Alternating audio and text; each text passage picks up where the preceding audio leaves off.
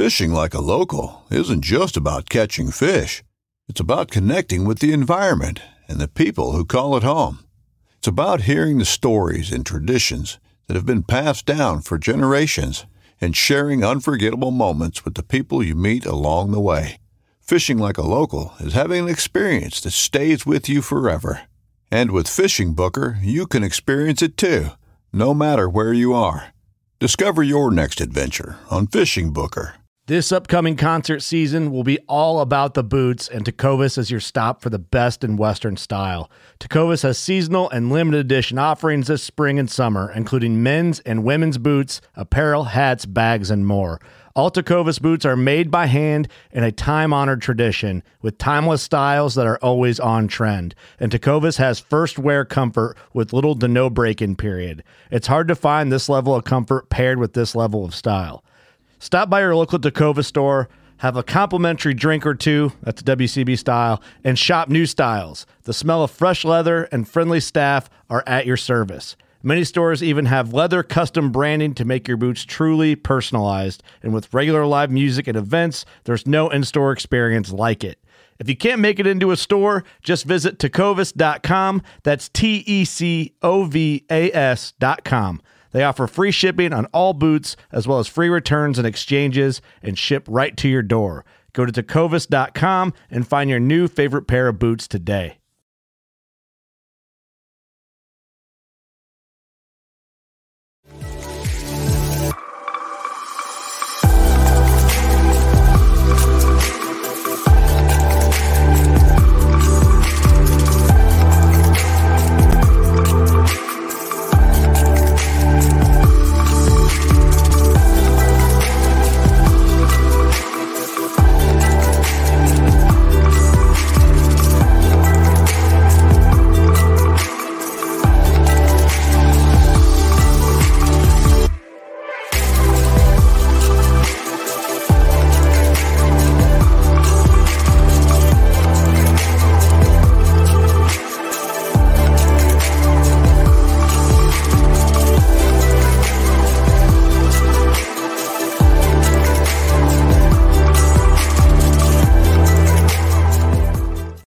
Boom, hey, who is that? Back here in the house, in the PFN,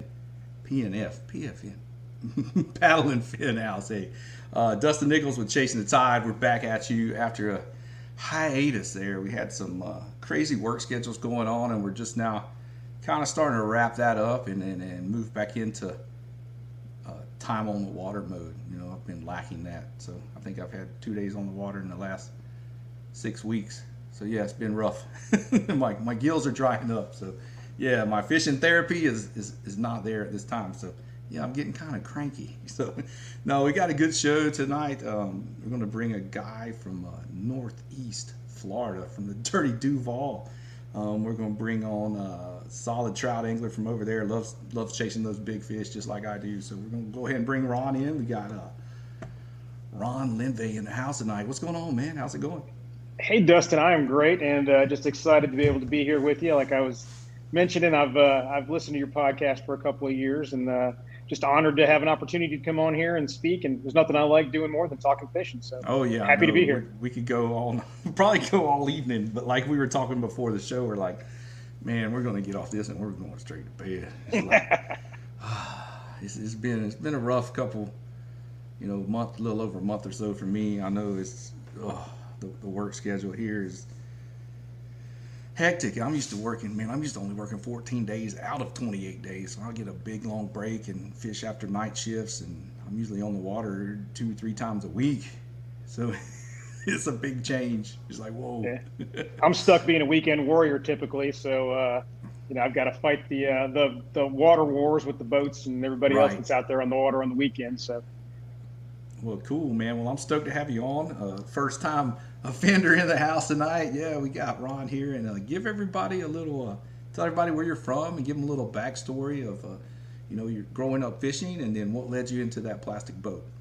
Yeah, absolutely. So I live in Jacksonville, Florida, as you mentioned right now. And I've been here since my high school years, but grew up in Northeast Ohio, just outside of Cleveland originally. And was fortunate enough to get exposed to fishing as a kid. I had a grandfather that would take me kind of jetty fishing in Lake Erie. And there actually were live fish back then, contrary to popular belief.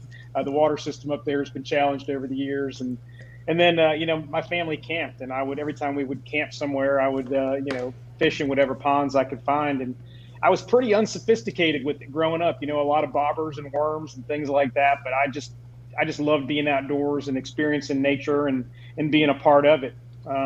Moved to Florida in the middle of high school, and never really lost that love of fishing. But the one thing I found very different in at least the Jacksonville region, Ohio, I could walk up to any body of water and fish, walk along it all I wanted to. Here in Jacksonville, it is mud and marsh, and you go try to walk up to a body of water here, unless you're at a ramp or a dock somewhere, you're going to sink thigh deep. That's just how the environment is here. So I struggled I struggled for years trying to figure out how to fish this area without some kind of watercraft, and tried some surf fishing, and surf is always crowded, people on the beach, walking in front of your lines, and that wasn't working.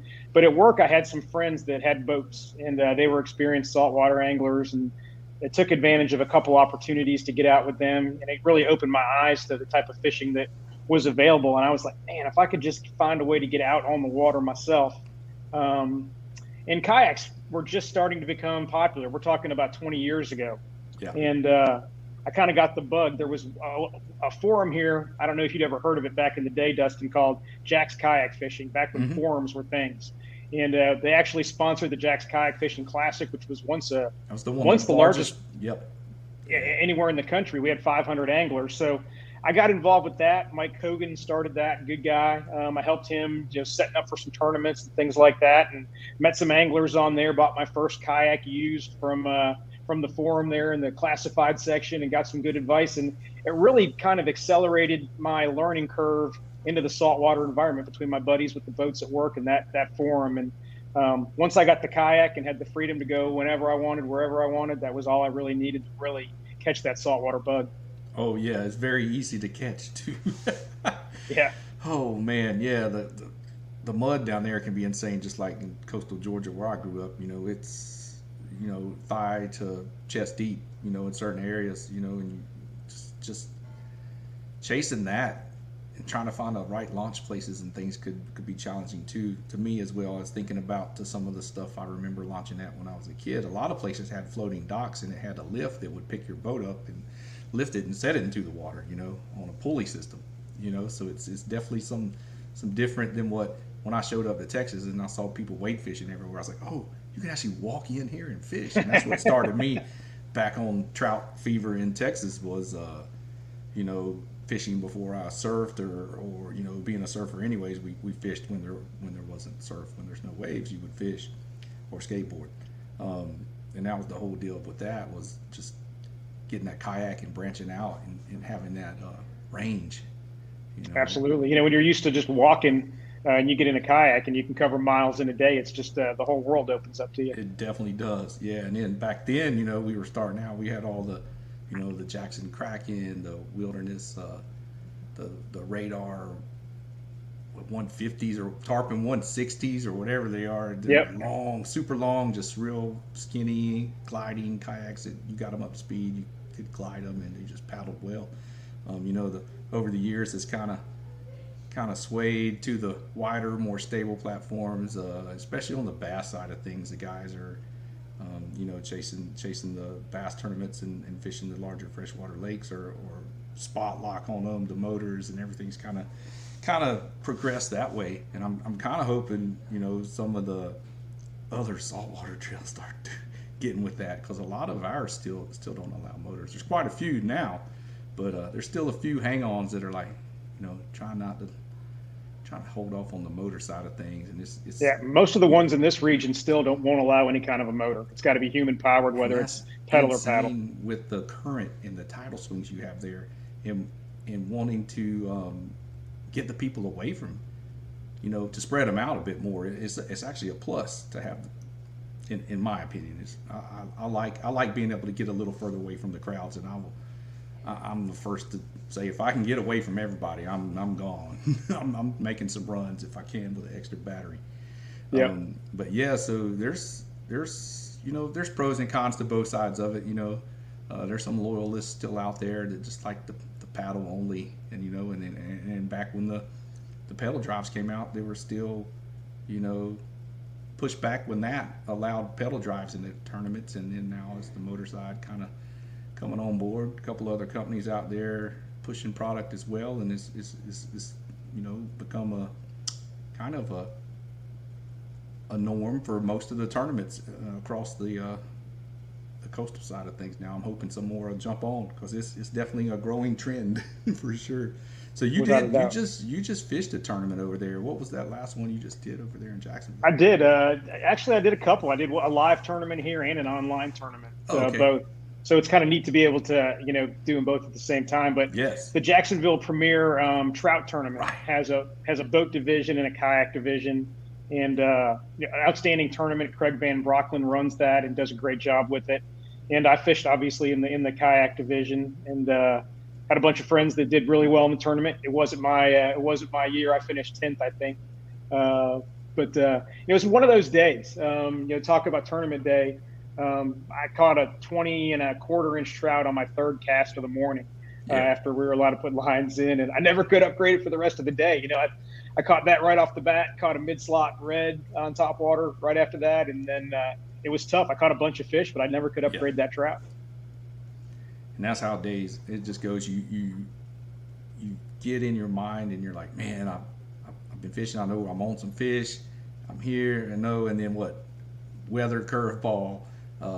Something happens, and you break a fish off, and you get upset. So in preparation for an event and mindset, the mental aspect plays a pretty big role. So after a couple hours of not upgrading a fish, you're already kind of doubting yourself. Do you ever get into that on the water and kind of get that self-talk in your head where it's like, man, I need to catch fish. Man, I need to catch fish. Man, I need to catch fish. It is discouraging if you go a long period of time without upgrading, but I always prepare myself ahead of time. I really enjoy tournaments. I don't put a ton of pressure on myself. I just kind of enjoy them for the experience, but I put a lot of mental preparation into it, and I know I'm going to fish a full day. It used to be when I started doing tournaments, I would, if it didn't work out by lunchtime, I might go ahead and head to the captain's meeting and see everybody where they're fishing and all that. But I've gotten to the point where I like to fish till the end of end of regulation time. Right. And the neat thing about the tournament this year is they use TourneyX as a partner this year, so you were able to fish right up until the weigh-in ended, which was at 4:00. And I fished up until 4, and I ended up catching more slot reds up until the last minute, but I never could upgrade that trout. But it gave me the opportunity to stay out there. It's cool for the CPR aspect of it. That's catch, photo, release. I know everybody's pretty well versed in that in the kayak scene, but it's kind of catching on the boat sides as well. Here, a couple of the tournaments have used the TourneyX and Fishing Chaos, and the CPR, you catch you photo them on the measuring board with the proper identifier or token of the day, and then you let them go. The Saltwater Legends series that Chad Petterick puts on, a big trout tournament here in Texas, they're actually going a step further, and they're using a token of the day, and then you record a video with your scale zeroed out, you measure your trout, you weigh it, the weight locks in, and you film yourself releasing the trout, and then you submit your videos to him.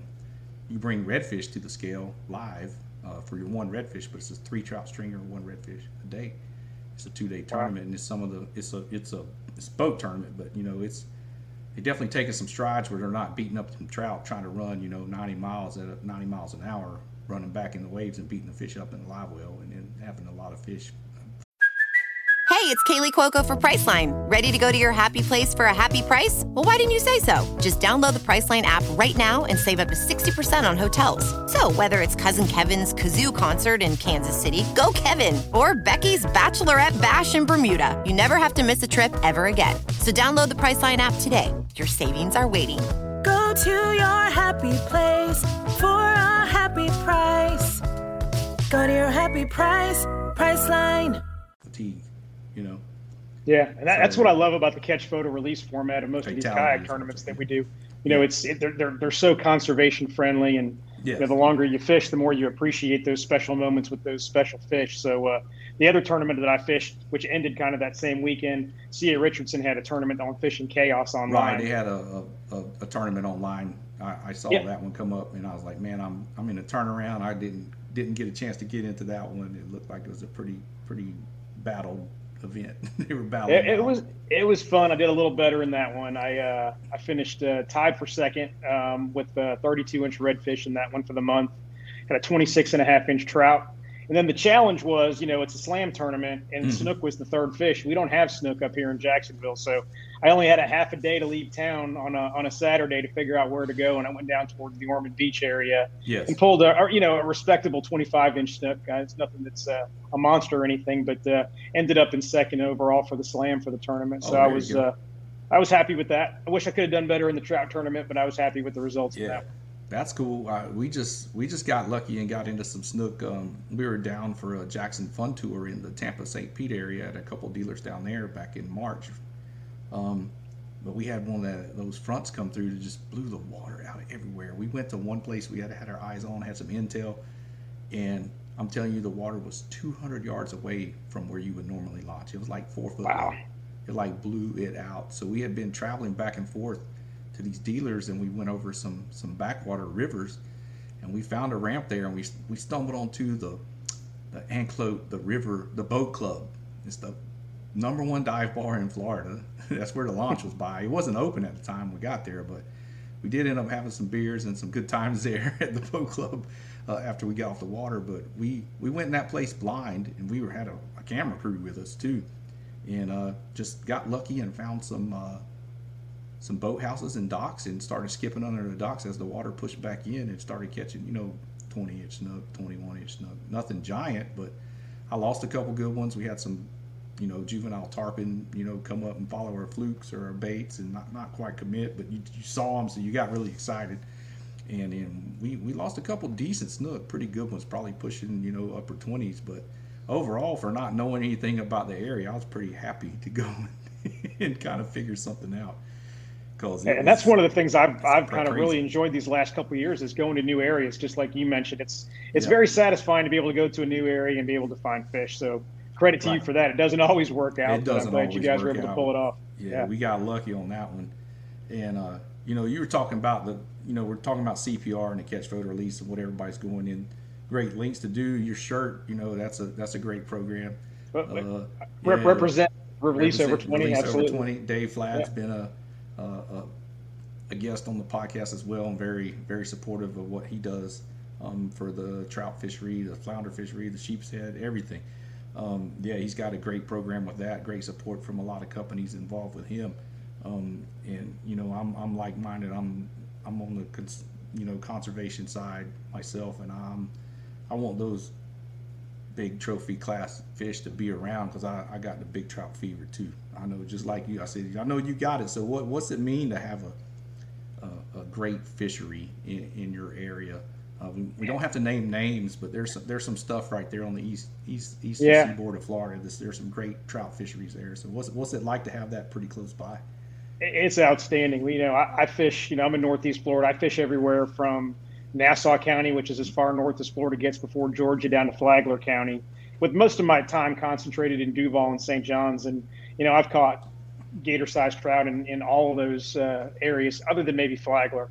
And I know they're there. I just haven't had the opportunity to catch one. But the more you fish locally and the more you get a chance to travel, the more you realize how special those really big trout are. Either the really fat 26.5s, the 27s, the 28s.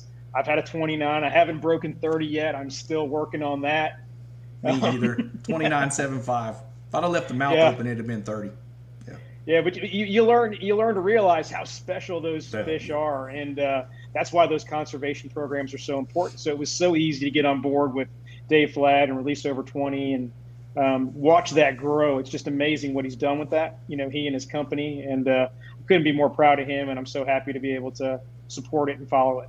Yeah, for sure. Him being in the business as well with Ice Strike Fishing, which Absolutely. actually, is partnered with Z-Man, which great bait companies, great baits. I do have without a doubt support from a great Texas plastic company, but I do use Z-Man stuff. That kicking crab has been legit.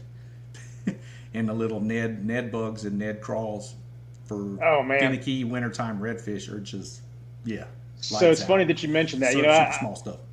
Yep, I love my big trout, but especially in the wintertime and in kind of midsummer, I really love to go after my redfish. And the one technique I've been using the last couple of years, which is new to me, is the Ned rig. So the Z-Man stuff is just perfect because of that buoyancy.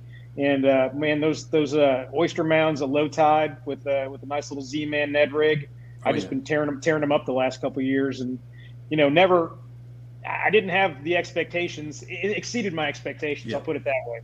Just amazing, and it's so fun to just watch that line just take off and start moving, and you know what's about to happen. It's just great. You're like, oh, there it is. He's already there.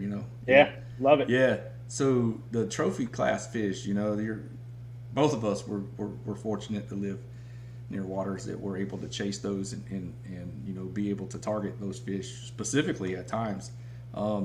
What's some of your favorite techniques or maybe something you'd want to share with the listeners that they might not know for chasing these trout? What makes them, they're ferocious. They're opportunistic feeders. They're going to ambush stuff. What do you use to target them and to figure out, what's your mindset going in to target those big fish, my mindset to them? Yeah, great question. My mindset typically is I want to be out on the spot I want to fish before first light even. I want to be out there when the sun comes up. Number one, it's almost a spiritual experience to be out there when that sun comes up. I just get energized off that. I love it. And then I start throwing topwater.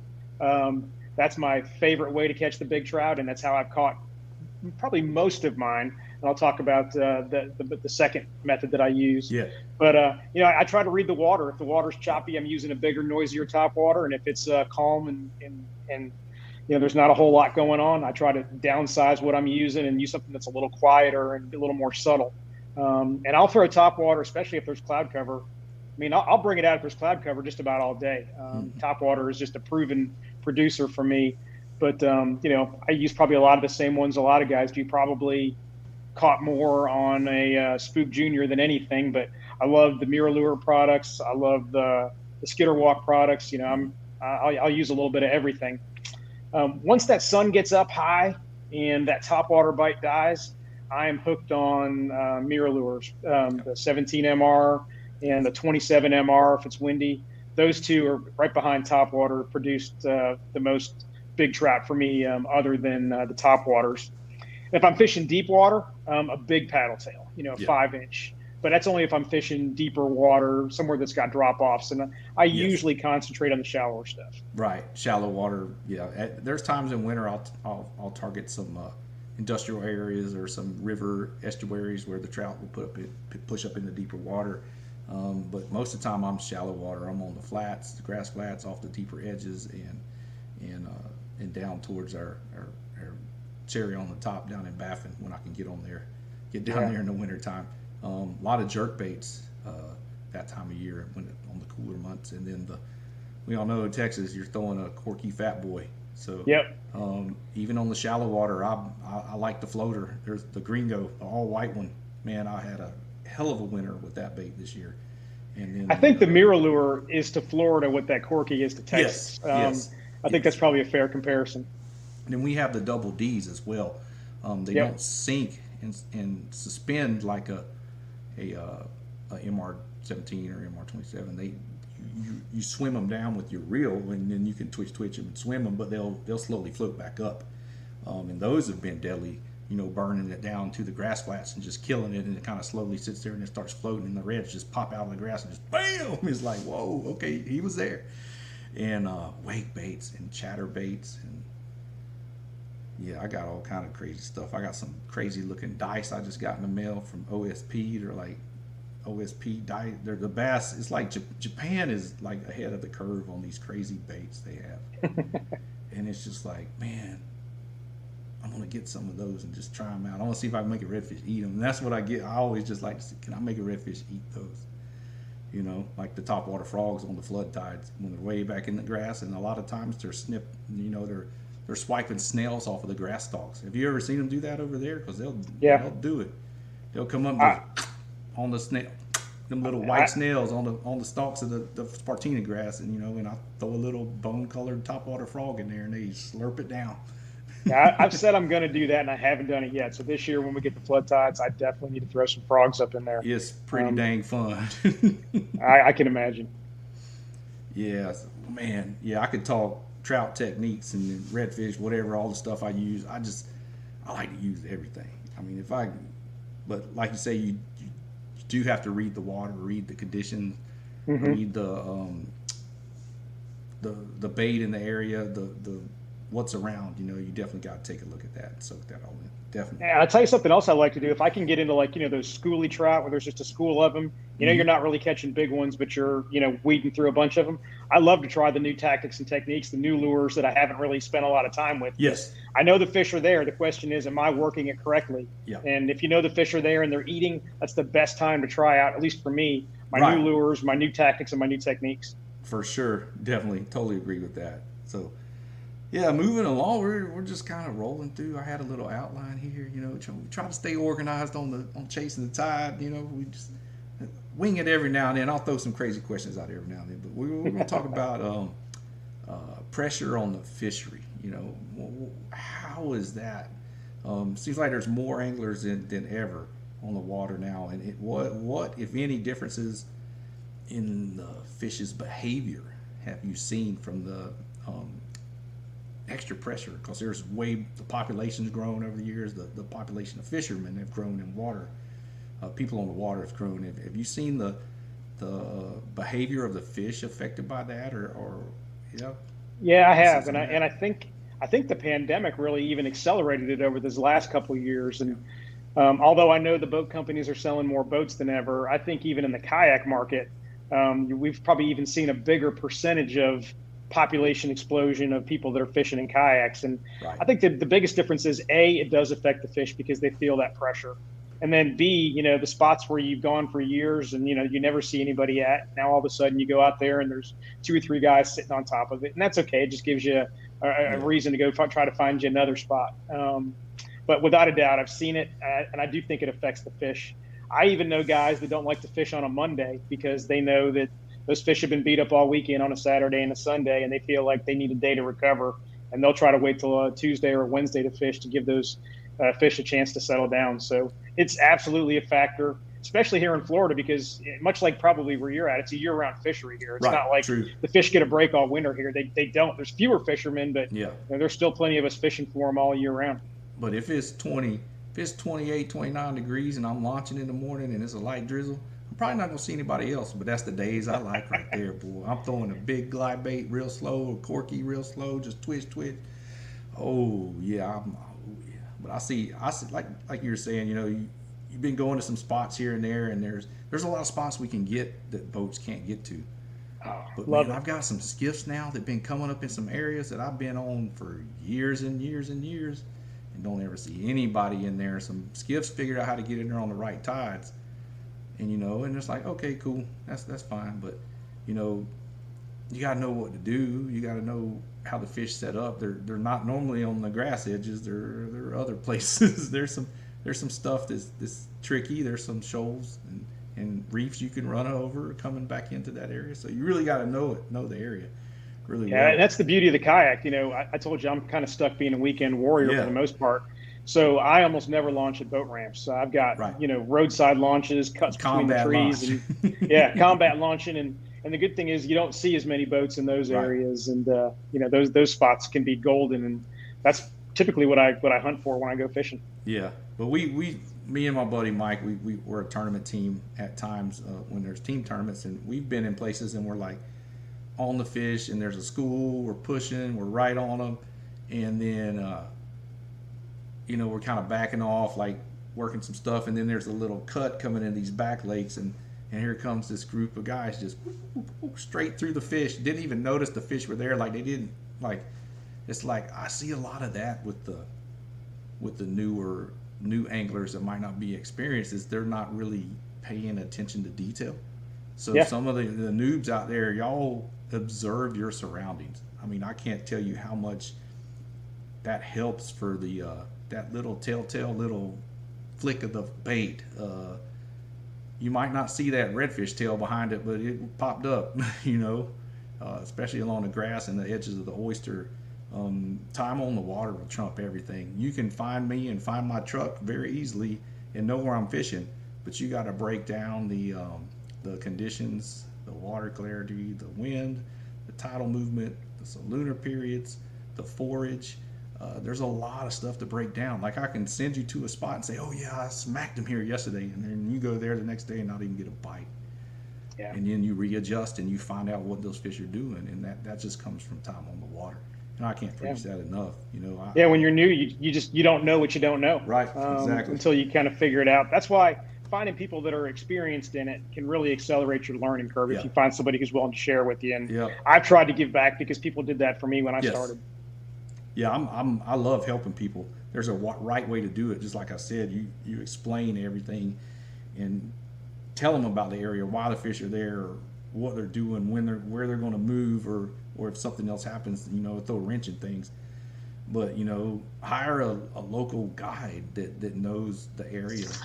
It's worth it to spend the money to cut the learning curve, and a guide that's going to teach you with the right tools and teach you about conservation. That's a big plus there, because there are guides out there that are just burning through spots and just wanting to get them stringer shots to get more customers.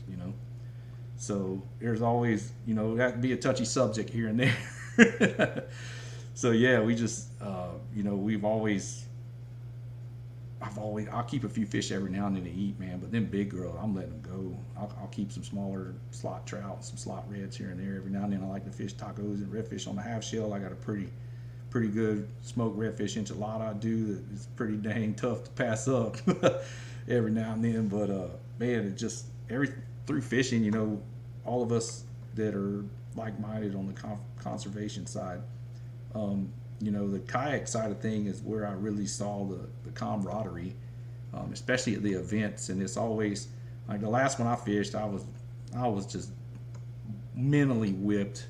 We had like crazy northwest winds and like 5 inches of rain.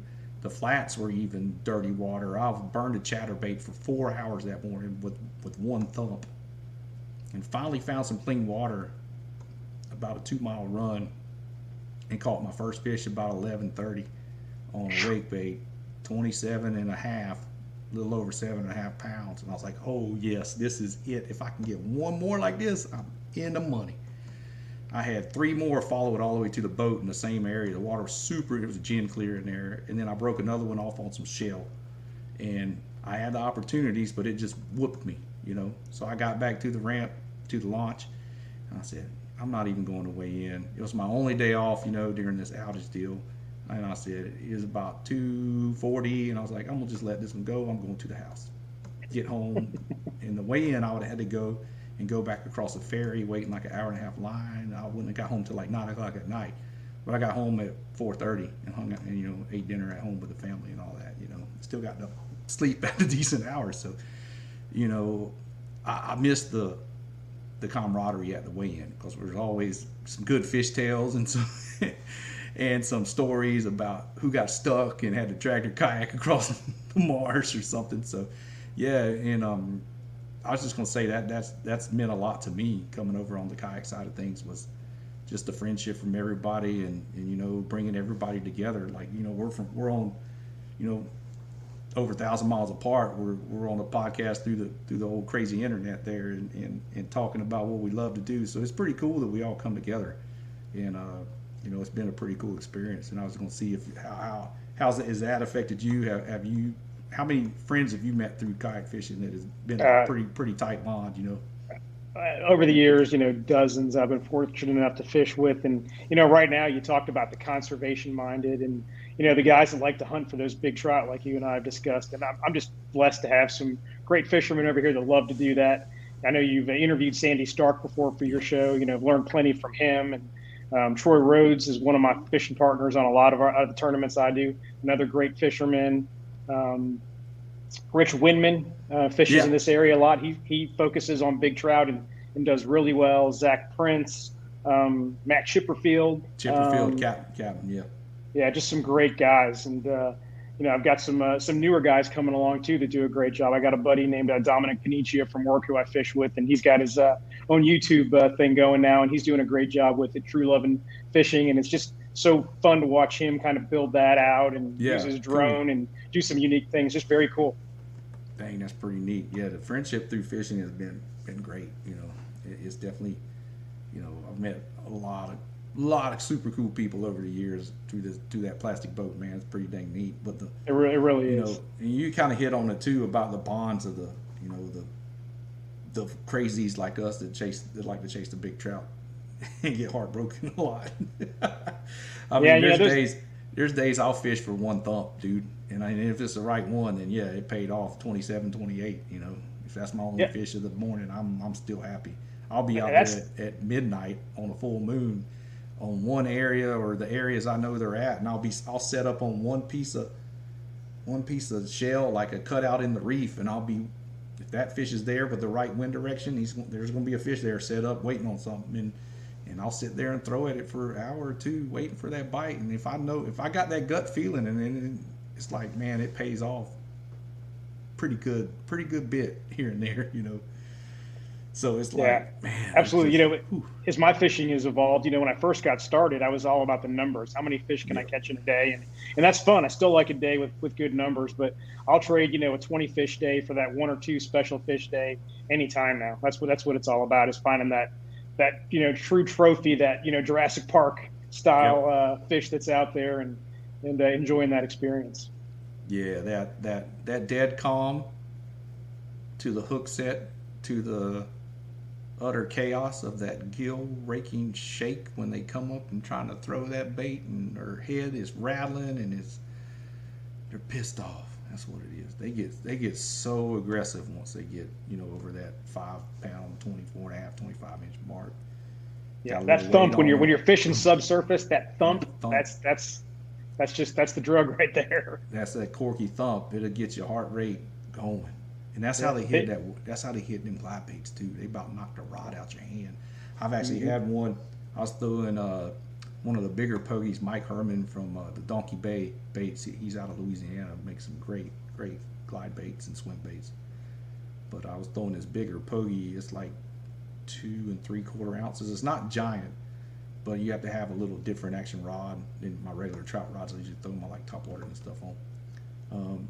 You gotta be able to absorb those head shakes, and I usually throw it on straight fluorocarbon just to kind of help with it, And I had one come up and just annihilate it, and I swear I had a bruise on my finger from where the trigger got pulled against my hand when he smacked it. Like my trigger grip on my reel seat put a bruise on my finger. And that fish was, I think, and it might have been one of the right ones. Yeah, no doubt. I had a couple this winter that were, it just, in my heart and in my, what I saw mouth and head and body wise, they were 30 plus. And it didn't happen, Biggest I caught this year was 29, It's just, sometimes the stars don't align on them big fish, man. That's why they're out there. They're pretty dang smart. The year is young. There's plenty of time to get that 30 before the year's over. This year, yeah. I'll be on it. I don't have any kind of outages until October of next year, which is a bad time of the year to have an outage, but that's the way it's going to fall, I think, next year. But I'm always excited for that when that weather cool down starts. I mean, there's still some great fishing right now. This full moon we got coming up with some fish spawning and just setting up right before it gets super hot. And then we got the croaker at the bait shop start showing up, and you got all the guys out there just throwing croaker for bait. And that's another thing. I mean, people are going to fish with what they're going to fish with, but that definitely lends to more gut hook fish and stuff like that.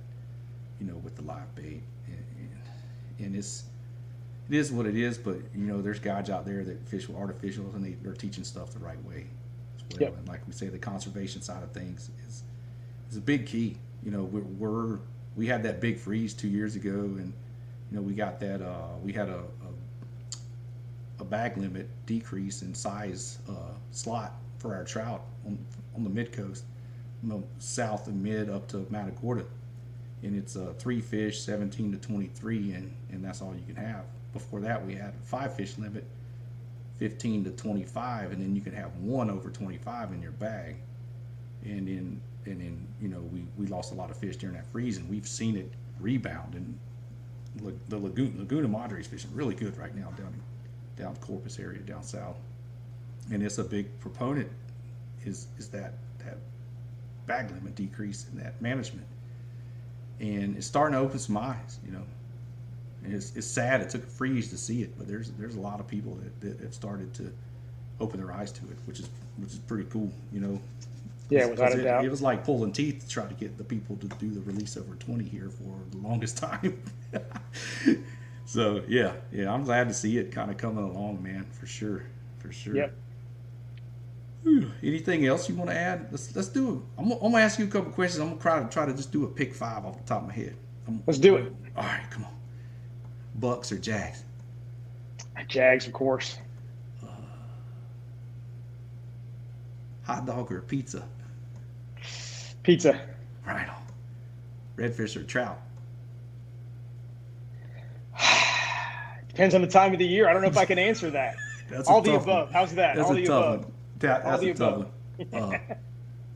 Bicycle or skateboard? Bicycle. I'm not coordinated enough for a skateboard. I'm not coordinated enough. Daiwa or Shimano?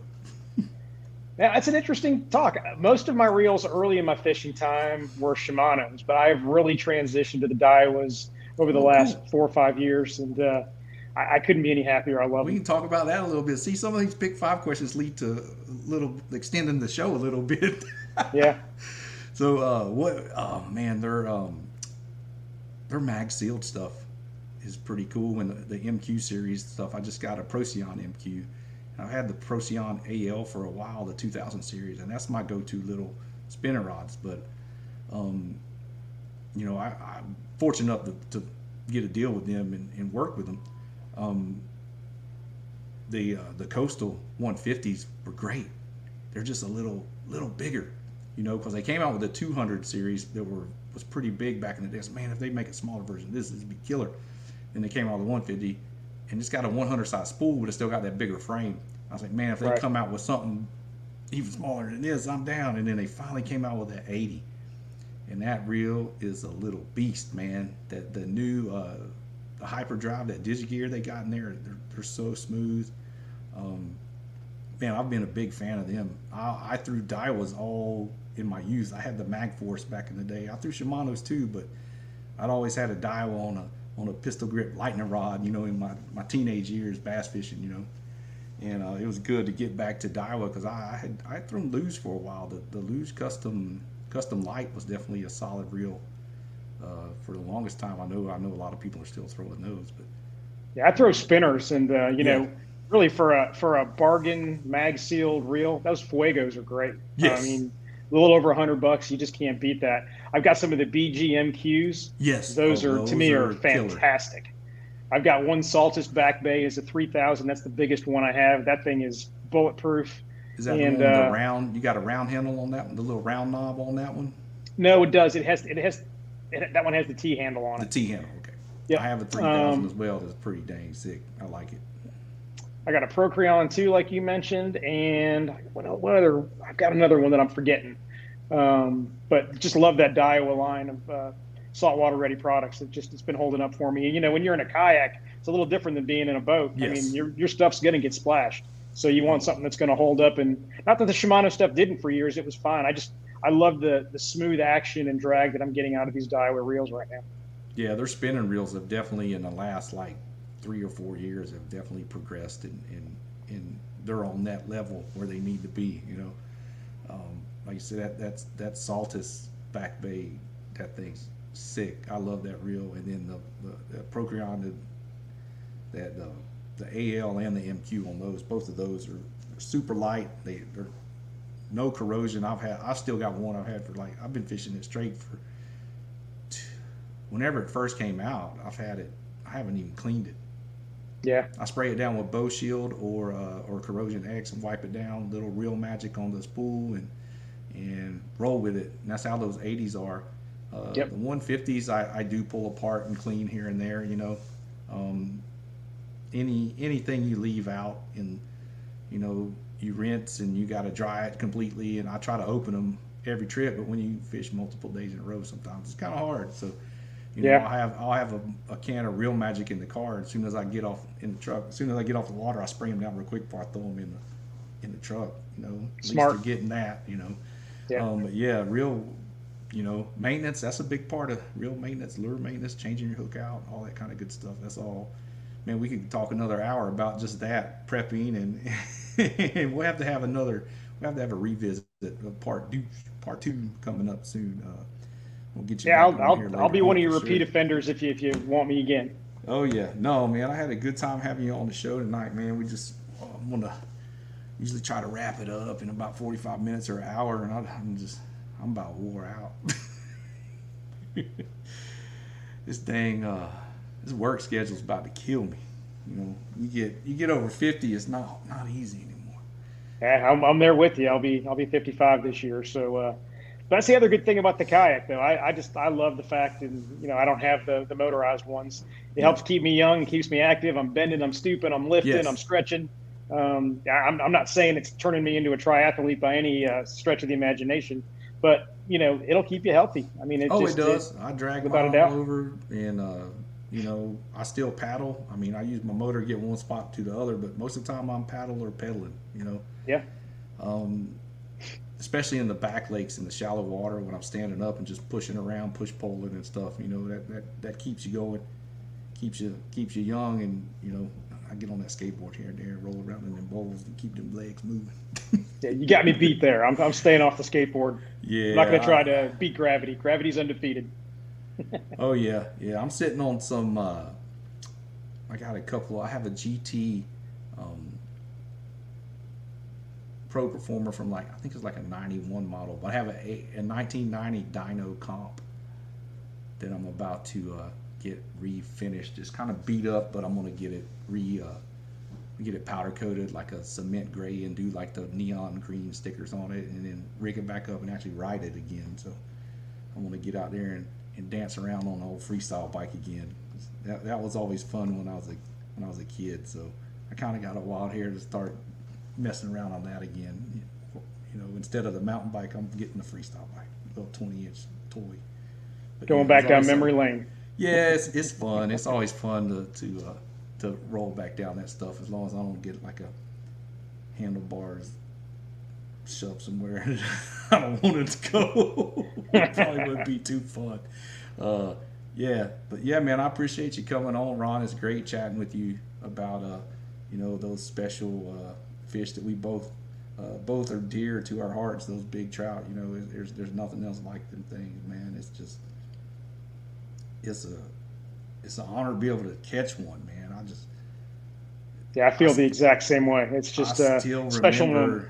Still remember the where it hit, how it looked when it came out of the water. I can still visualize most of my ones that are upper 20s. I can visualize the exact moment, kind of relive it in my thoughts. It's just, there's nothing else like it. I'm sure a lot of people can relate. So yeah, cheers to some big trout. Yes, sir. We're going to wrap up the show with that. Any shout outs or anything you want to thank anybody or any mentions or anything? There you go, right there.